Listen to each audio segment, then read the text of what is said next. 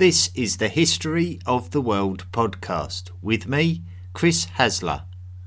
And this is Volume 1, The Prehistoric World. Episode 5, Lower Paleolithic Stone Tools.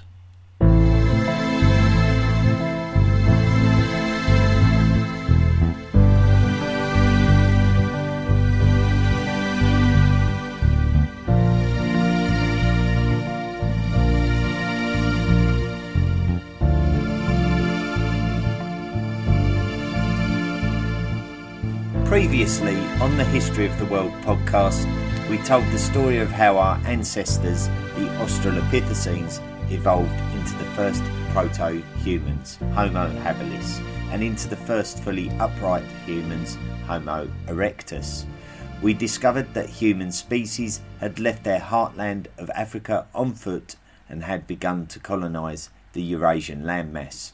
We also learnt that our evolution is not a simple linear evolution, but that many different species of hominin had indeed previously coexisted, and that many species have previously died out in failed natural evolutionary experiments. We learnt that humans were making technological advances in stone tool creation and fire manipulation, which enabled them to further enhance their intelligence and expand into less favourable climates and less familiar landscapes. So this week's podcast will explore those technological advances in more detail so that we can better understand our prehistoric development. The Lower Paleolithic period marks the beginning of the Stone Age. Paleo or paleo, depending on your preference, means old, and lithic means stone. The Lower Paleolithic period differs from the Middle Paleolithic and the Upper Paleolithic, which in turn are more modern. It was always widely assumed that humans were the first to use stone tools in prehistory. Certainly finds from various locations supported this. However, to start to learn how we perceive the Lower Paleolithic in modern years, we should join our old friend Louis Leakey in that very familiar location of Olduvai Gorge, which should be called Olduvai Gorge. It is the 1930s and the gorge is in the British administered territory of Tanganyika, which is modern Tanzania. Lewis was a young man back then.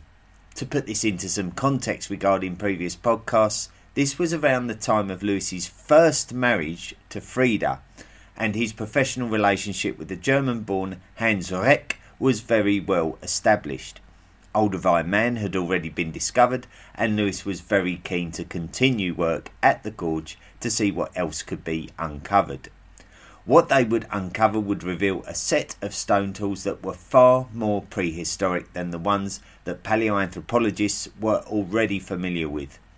Lewis called them Oldowan tools, named after the Olduvai Gorge from which they were recovered. Hard hammer percussion. Hard hammer percussion is a technique of prehistoric stone tool construction, and this is how it works. I want you to picture having a stone in each hand. In your less dominant hand, so if you are right-handed, this would be your left hand, you will be holding a core stone. In your dominant hand, you will have a hammer stone. The hammer stone will naturally be a harder stone than the core stone. The name of the game with hard hammer percussion is simply to strike the core stone with the hammer stone and knock off flakes from the core stone to create a sharp ridge to the remainder of the core stone. You would then use the hammer stone to strike the remainder of the core stone to remove the sharp ridge as a flake of its own. You can then take this sharp ridged flake and utilise it as a tool. We believe that our ancestors were doing this at Olduvai Gorge 2.5 million years ago due to being able to ultimately radiometrically date the Olduvai Gorge. The time period seems to be in the transitional period between Australopithecines and Homo habilis. Should they find an animal carcass, which back then they would have likely scavenged from a kill made by another predator, then they could use these sharp stone flakes to carve the meat from the carcass and access the marrow within the bones of the carcass. You could even use them to scrape the flesh from the hides of these animals so that you could have a nice clean hide to keep you warm and sheltered. Now, I have watched some experts demonstrate this kind of stone knapping. There has to be a considered thought process when constructing these blades. The core stone and the hammer stone would have had to have been carefully selected, otherwise the whole process would not work. The core stone does tend to benefit from some intricate working of the sharp ridges to make them more smooth and effective. I believe that in order to pass down this skill from generation to generation would take a decent level of intelligence and probably a basic level of communication at least. Some scientists will argue the case, but there does exist a stone technology among modern monkeys that isn't quite on this level. Chimpanzees, among other monkeys, do use stones to break nuts open, for example, but there certainly isn't this kind of stoneworking at play, so I think that the animal that created these tools was quite advanced in terms of intelligence and communication skills by comparison to modern monkeys. Before we move forward in the story, it is worth briefly tackling the issue of whether hominins of this time period were hunters or scavengers. They were more likely to scavenge than hunt initially, but there would have certainly been an advance towards hunting and further away from scavenging the kills of other predators. A lot of the texts that I have read are fairly inconclusive on this subject, but one text that I read suggested that some of the bones found at Olduvai Gorge suggest that carnivore bite marks overlay the hominin carve marks, which suggests that the hominin had the carcass first. Certainly, there is not a lot of evidence for tools during the Oldowan period that seem specific to hunting, and the hominins at the time would certainly not have been able to move as quickly as their future hominin species. It is suggested that hominins could have dwelled in groups of up to 30 members, so cooperatively they may have been able to strategise to bring down a potential prey victim. Madrassian culture. Let us investigate a new instance of stone tool technology which can help us bridge some gaps from previous podcasts. During the 19th century in India, the British East India Company commissioned a geological survey of India, primarily to assess the mining potential of the country. A British geologist and archaeologist called Robert Bruce Foote joined the survey in 1858, and around 5 years later he chanced across a site called Atirampakam, quite near the city of Chennai, which was then known as Madras. What he found at the site were bifacial hand axes and cleavers made from quartzite. These artefacts have been since attributed to the Acheulean tool culture and are believed to be around 1.5 million years old. The peoples of this prehistoric site are now referred to as the Madrassian culture. Now, we're going to talk in detail about the Acheulean tool culture, but this particular site is particularly interesting to us because it would tie in fairly nicely with our migratory story of Homo erectus across the south of the Asian continent from the last podcast. Yanmao Man was thought to be about 1.7 million years old, and its place in southwest China is directly north of Atirampakam. Acheulean tool culture.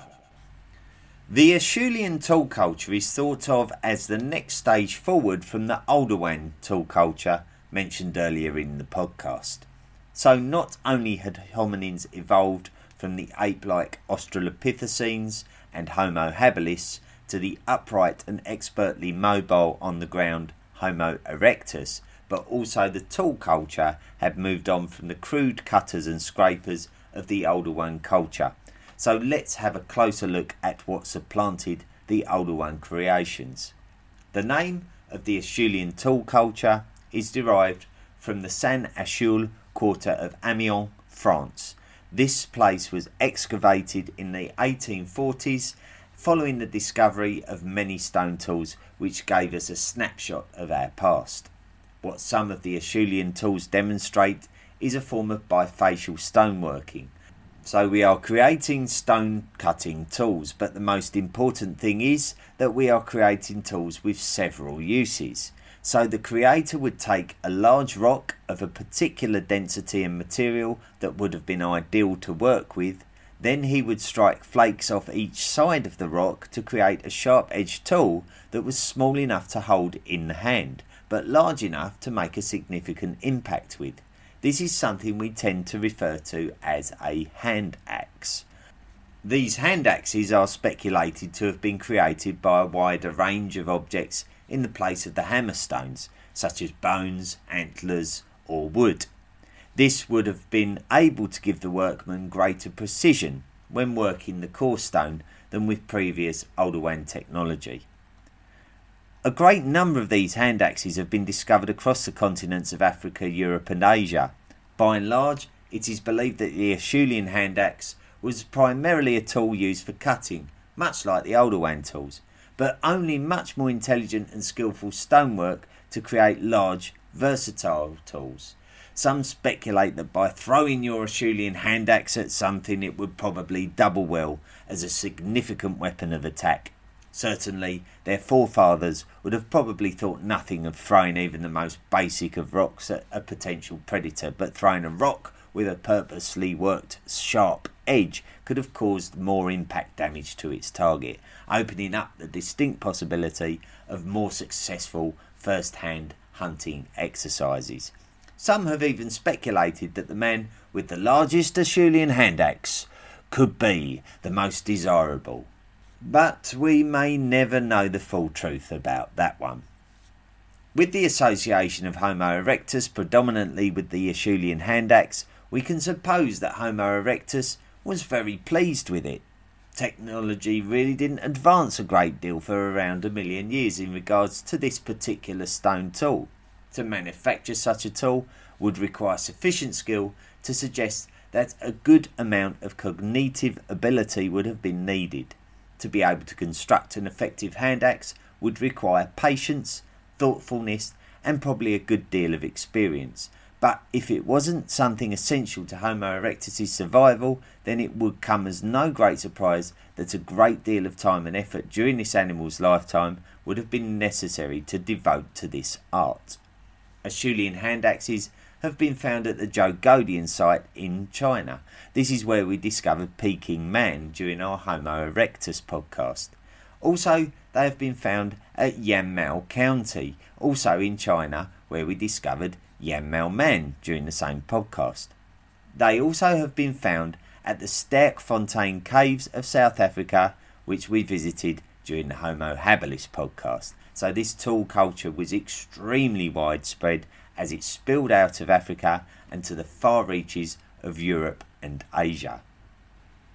Self-consciousness. Now, it was around the time of the Acheulean stone tool culture that we can see the emergence of human-controlled use of fire, which was explored during the last podcast. Now, I've read a few books for material for this podcast and have stumbled across the same allusion on more than one occasion. It is also during this period that we start to see references to humans being a self-conscious animal. So what we mean by that is that there is an awareness of being an individual among a species, and that individual knew that one day he would ultimately have to surrender his life, whether by direct or natural cause.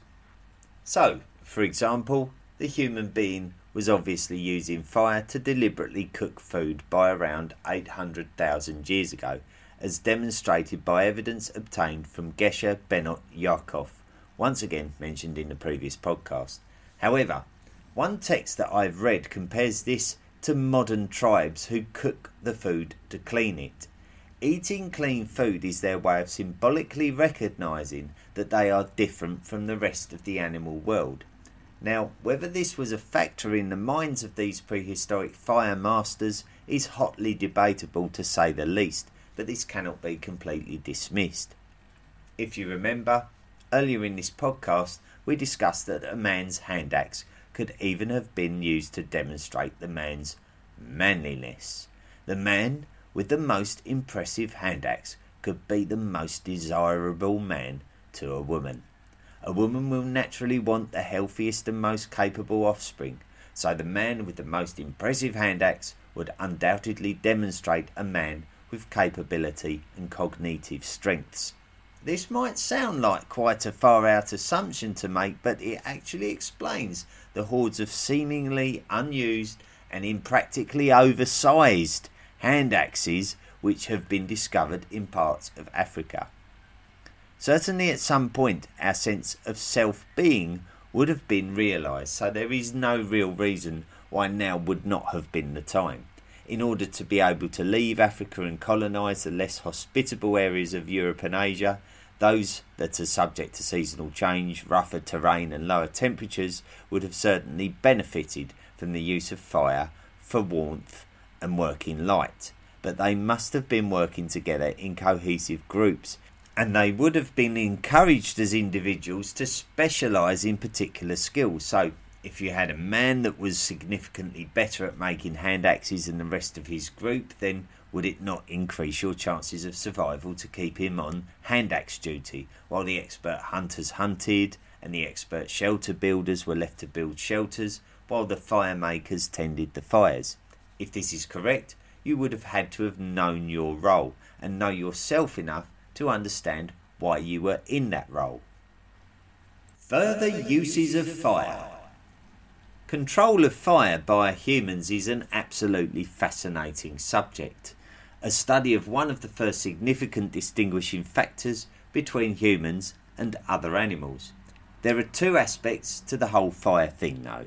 Humans were likely very skilled at using fire before even being able to produce fire. So the very earliest uses of fire would have been through humans discovering a fire and putting it to use. There are a number of speculated sites where the use of fire by humans has been claimed.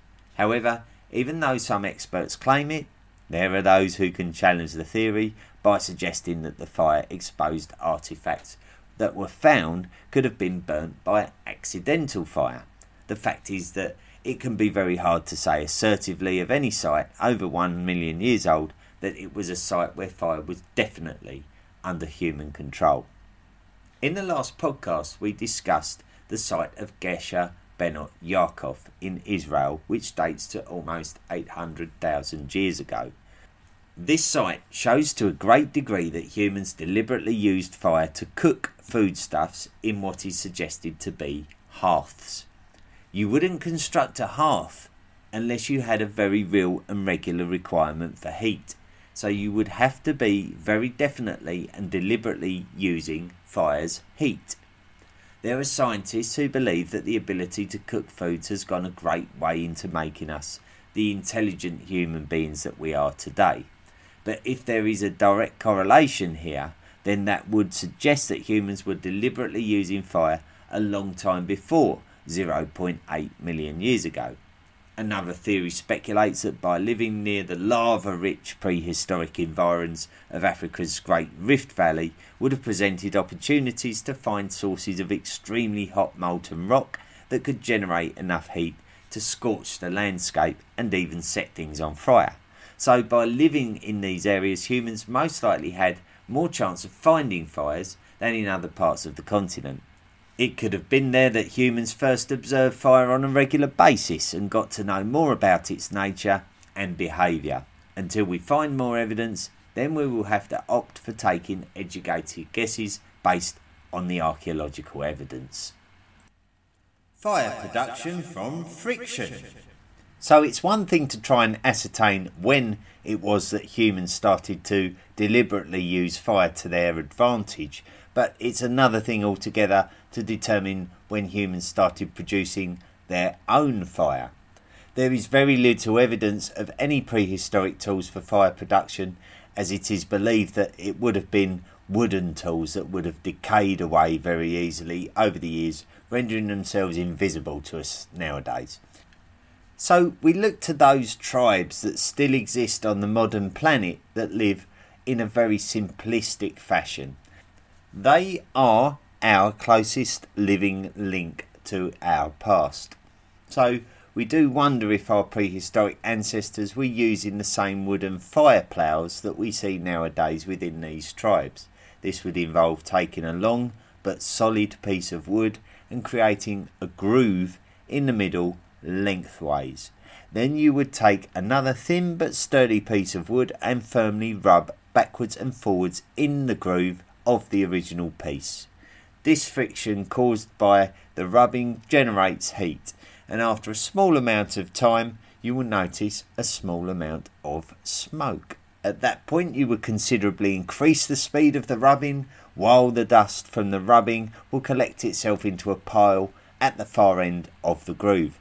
After some persistent and vigorous rubbing, the dust will turn into a smoking hot pile of debris which can then be used to burn things, not least of all your fingers if you're not careful.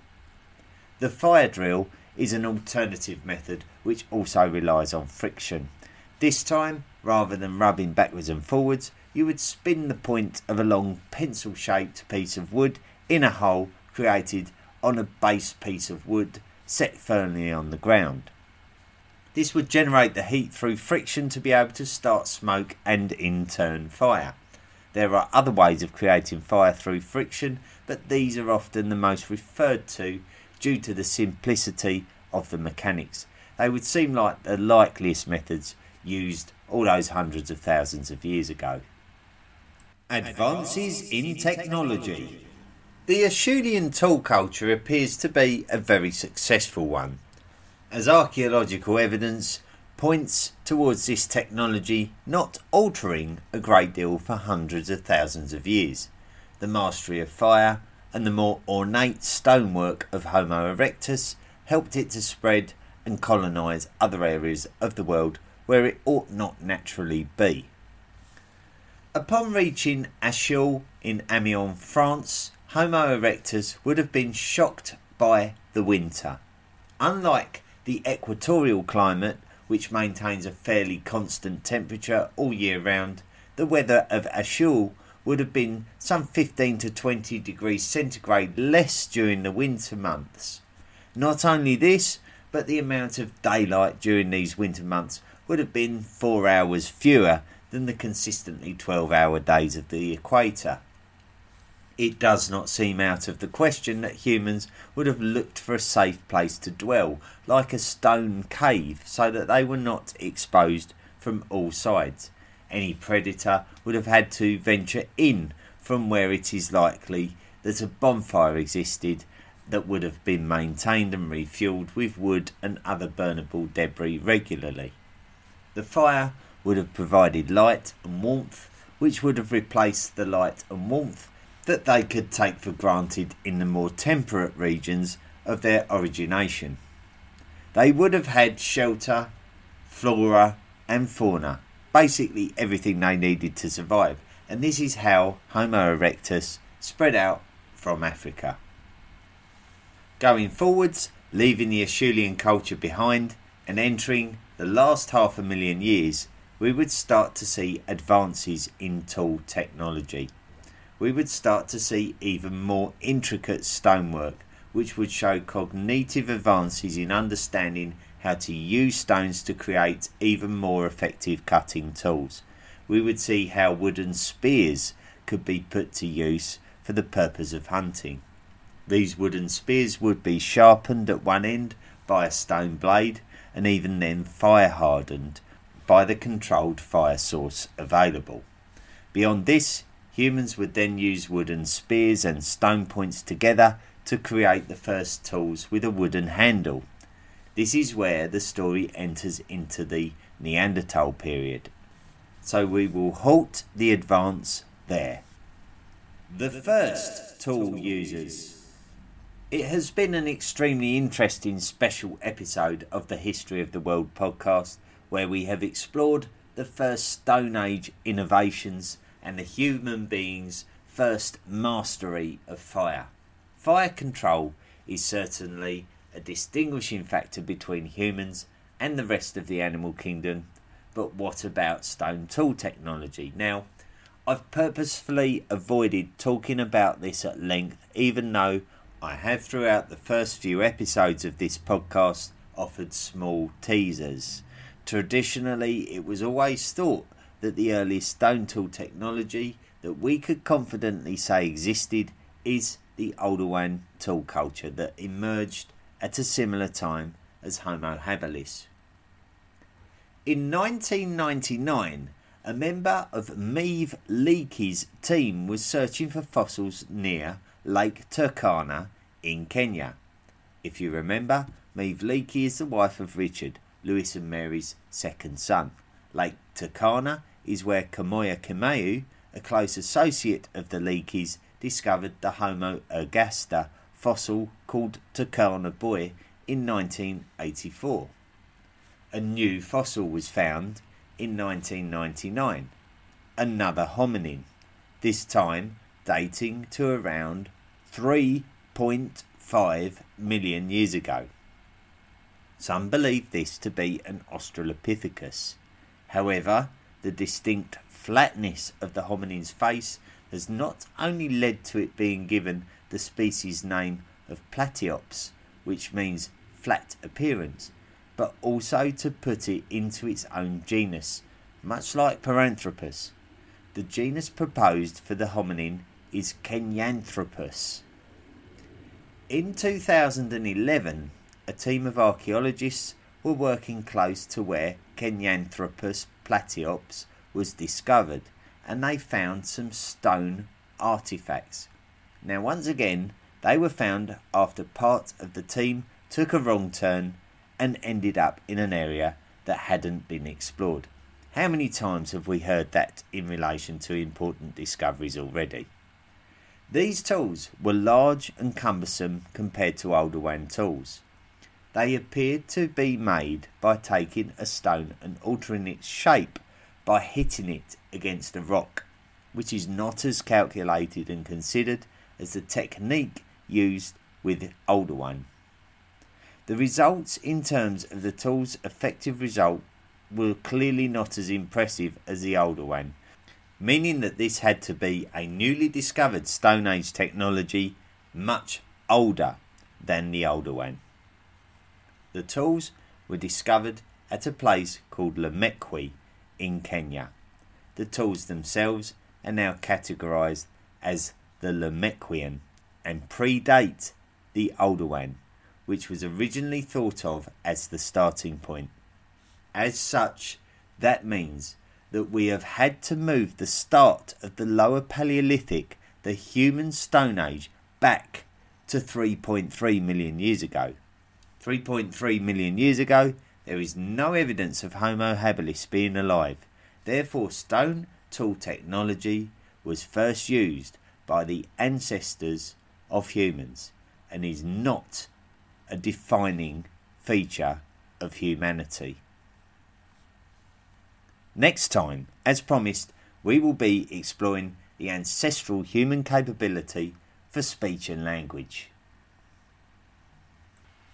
As ever, you can contact the podcast. Contact me directly at historyoftheworldpodcast@mail.com. That's all one word, historyoftheworldpodcast@mail.com. When I analyse who's listening, I can see that not only are we reaching out to people in the United States of America, but also there seems to be a fair amount of interest that has come up in Australia. Now, this is interesting to me because if I tell you a little bit about how I write the podcast, so this is episode 5, but at the moment, earlier today, I was finishing off the writing of episode 10. So I tried to stay 5 podcasts in front. Not only does it build my knowledge, but it also means I'm not rushing to get my podcasts out. They've been written a long way in advance of their publication. So Australia comes up in podcast number 10. So I'm actually writing about how humans colonised Australia as we speak. And do you know what? Once again, we have so little evidence of how this happened, and it's a fascinating story about a sea crossing which scientists really can't agree on. They can't put their finger on. They're taking wild guesses. I've studied that and I've come up with my own theory as to how that's happened. So that's something very relevant to our Australian listeners. So I'm looking forward to publishing that, and then further to that, hearing back from you as to what you thought about it. And even if you send me a message saying I thought that was a load of old rubbish, Chris, that would be great. You know, it'd be interesting to hear what people think. So that is something to look forward to. Next time we're going to be looking at speech and language. Once again, another interesting podcast, and a bit about the study and archaeology that we've been able to gather. It's once again one of those things we've had to take a lot of guesses on, but hopefully we can sort of collate it together and come up with some kind of theory of our own. I'd be very interested in hearing from you as ever, so please do write in or join us on the Facebook page, and your opinions really matter to me. So anyway, that's it for this week. We managed to get through this podcast very well, so thank you very much once again for listening, and look forward to linking up with you again this time next week. The History of the World podcast is available on many different podcast platforms, so please don't forget to rate and review us wherever you find us. Visit our website at historyoftheworldpodcast.com and email us at historyoftheworldpodcast@mail.com. Support the podcast at Patreon by clicking the Support the Podcast link at our website, and join us on social media at Facebook, Twitter and Tumblr.